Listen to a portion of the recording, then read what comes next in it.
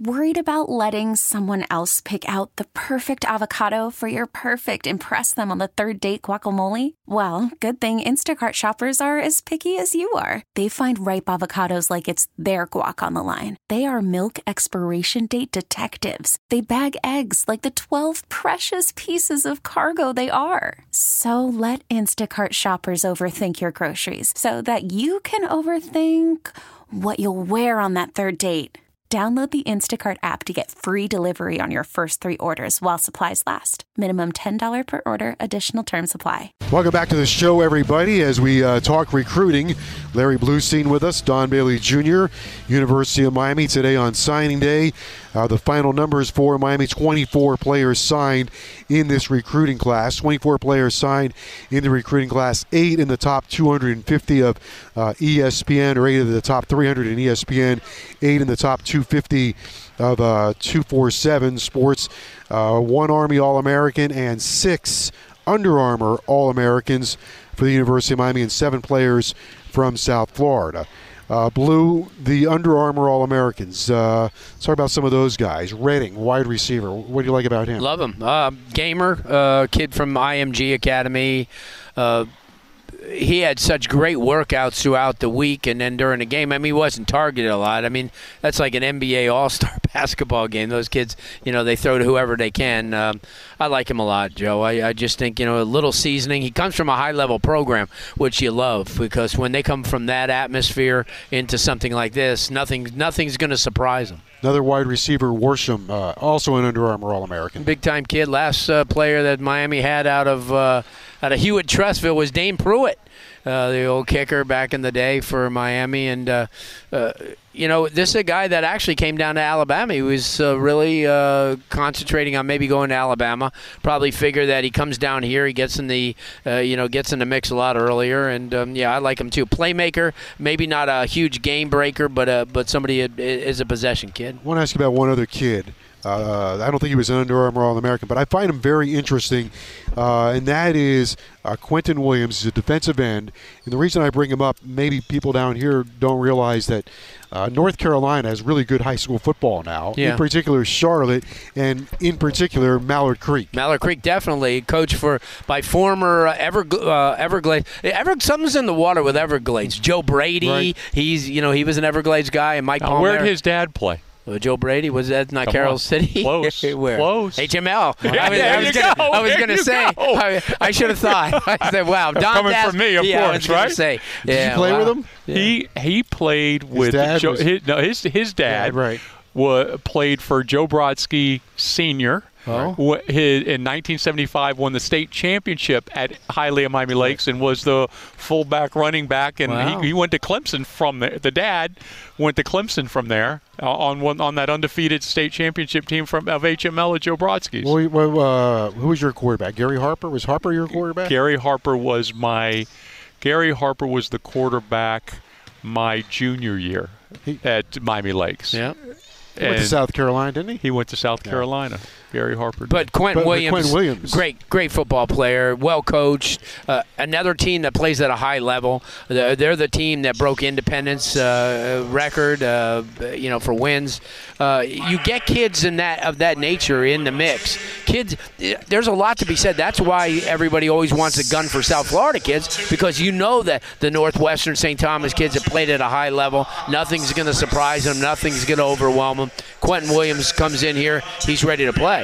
Joe, when I look at this in blue, the Keyshawn Smith from San Diego, right? 6 foot wide receiver. Now, if people don't think that Manny Diaz has a name, and the University of Miami has a reputation and a name, and that Coach Field didn't do a great job recruiting, this guy's 3 or 4 star, depends who you look at, was a or transferred because of the Washington State, right? You lost the head coach so you can leave. He comes to Miami with no trip, did not take a visit, right? Makes a decision and is here in 24 hours. Gotta like that. I mean, you talk about a guy that wanted to be a Cane. You talk about a guy that wanted to be a Cane. That's the one out of all of them. When you go from West Coast to East Coast, no trip, and That's amazing. Same high school that produced Marcus Allen, Lincoln High School, and so they play a little bit of ball out there. And so yeah, certainly he's another kid. There's so many guys on this, in this class.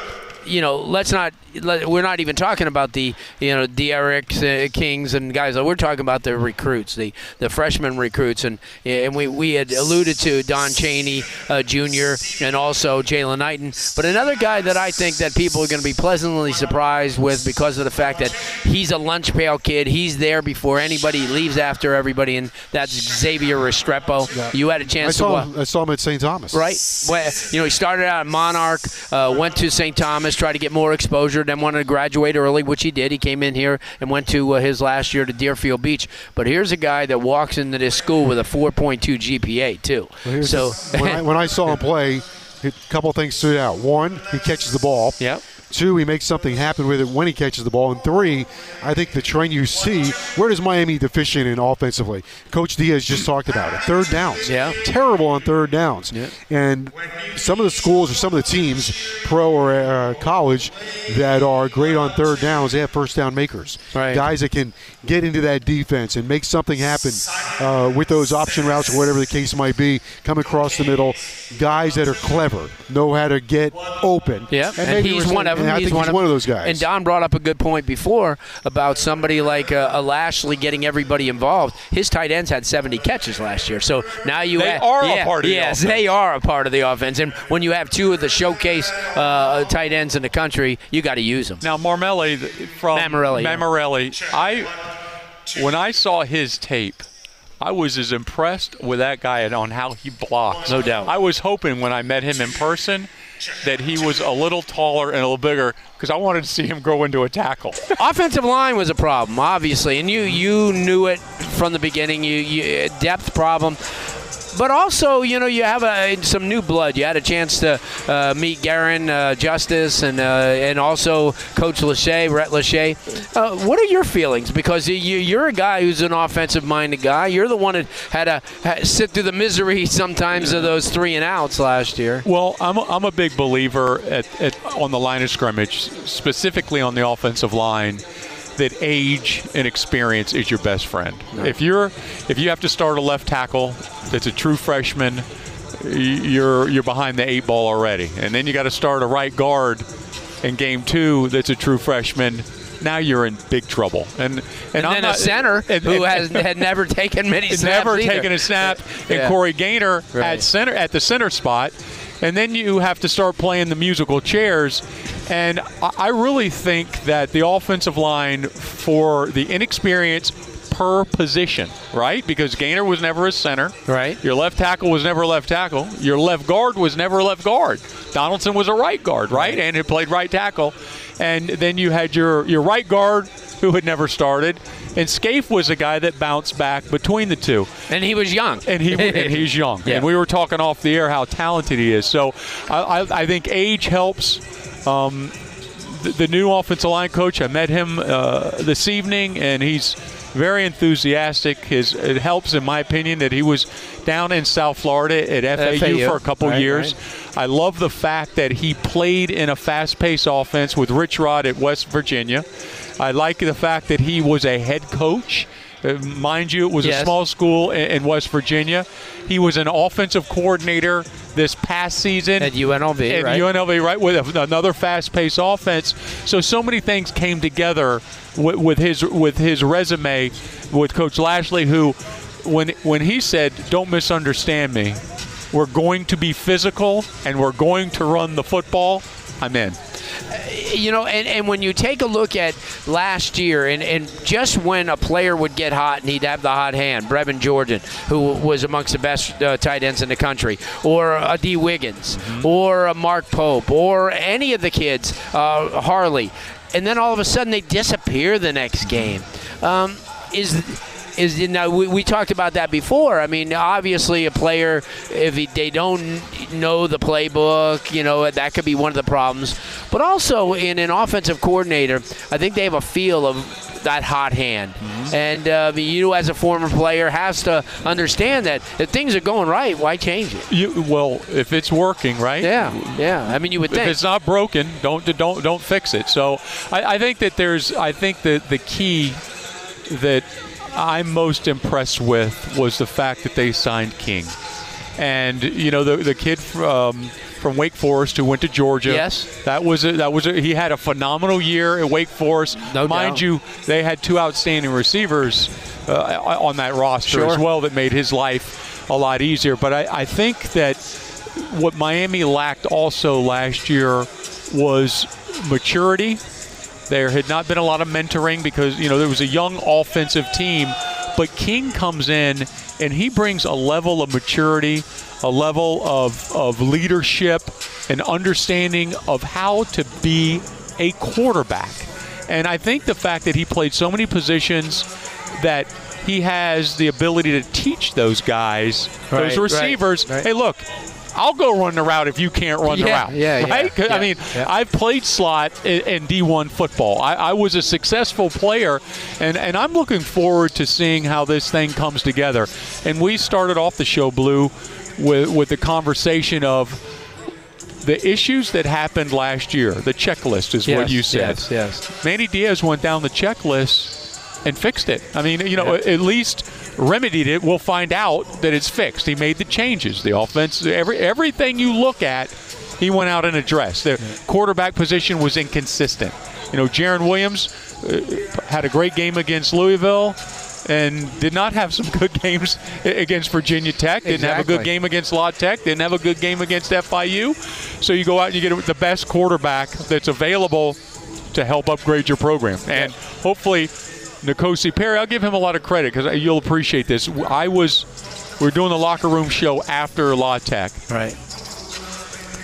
And bowl games are weird because it's really the final hurrah for 10 or 15 or 20 or 25 guys. And there was one guy that was crying.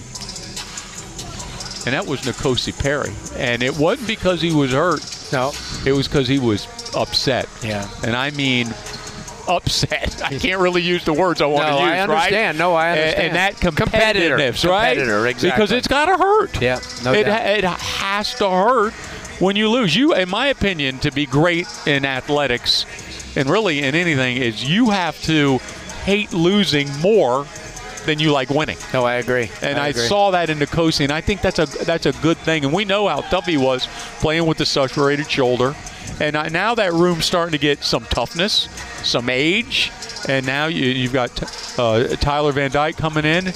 And we haven't spent enough time on him. No, we haven't. And we will, obviously. I mean, but your thoughts on him. I mean, this is a big, strong, physical, intelligent kid who comes in here with a lot of passion, who couldn't wait to get here. That's a refreshing thing. Couldn't wait to be a Hurricane. Wanted to be a Cane. Yes, he wanted to be a Cane. And that's, you look at there. That's the MO these days, the Duke Johnsons, people who, no matter what, I don't care who's coaching, if it's in Coral Gables, you're wearing the green and orange and white, I want to be part of it. And that's exactly what Tyler Van Dyke did, and certainly that's what N'Kosi Perry. He's always wanted to be a Hurricane. And that was the thing that Coach Diaz went out in his recruiting, is that he wanted to find people that wanted to wear the orange and green. It wasn't about, we're going to recruit you, we're 1 of 10.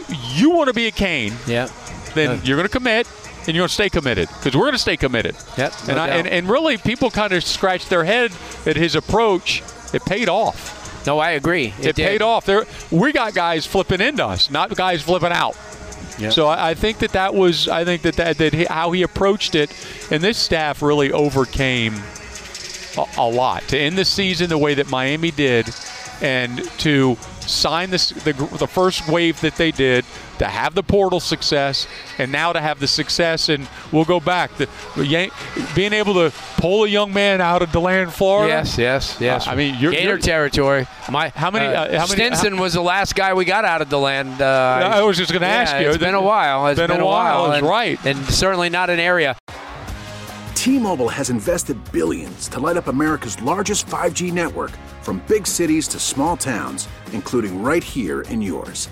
And great coverage is just the beginning. Right now, families and small businesses can save up to 20% versus AT&T and Verizon when they switch. Visit your local T-Mobile store today.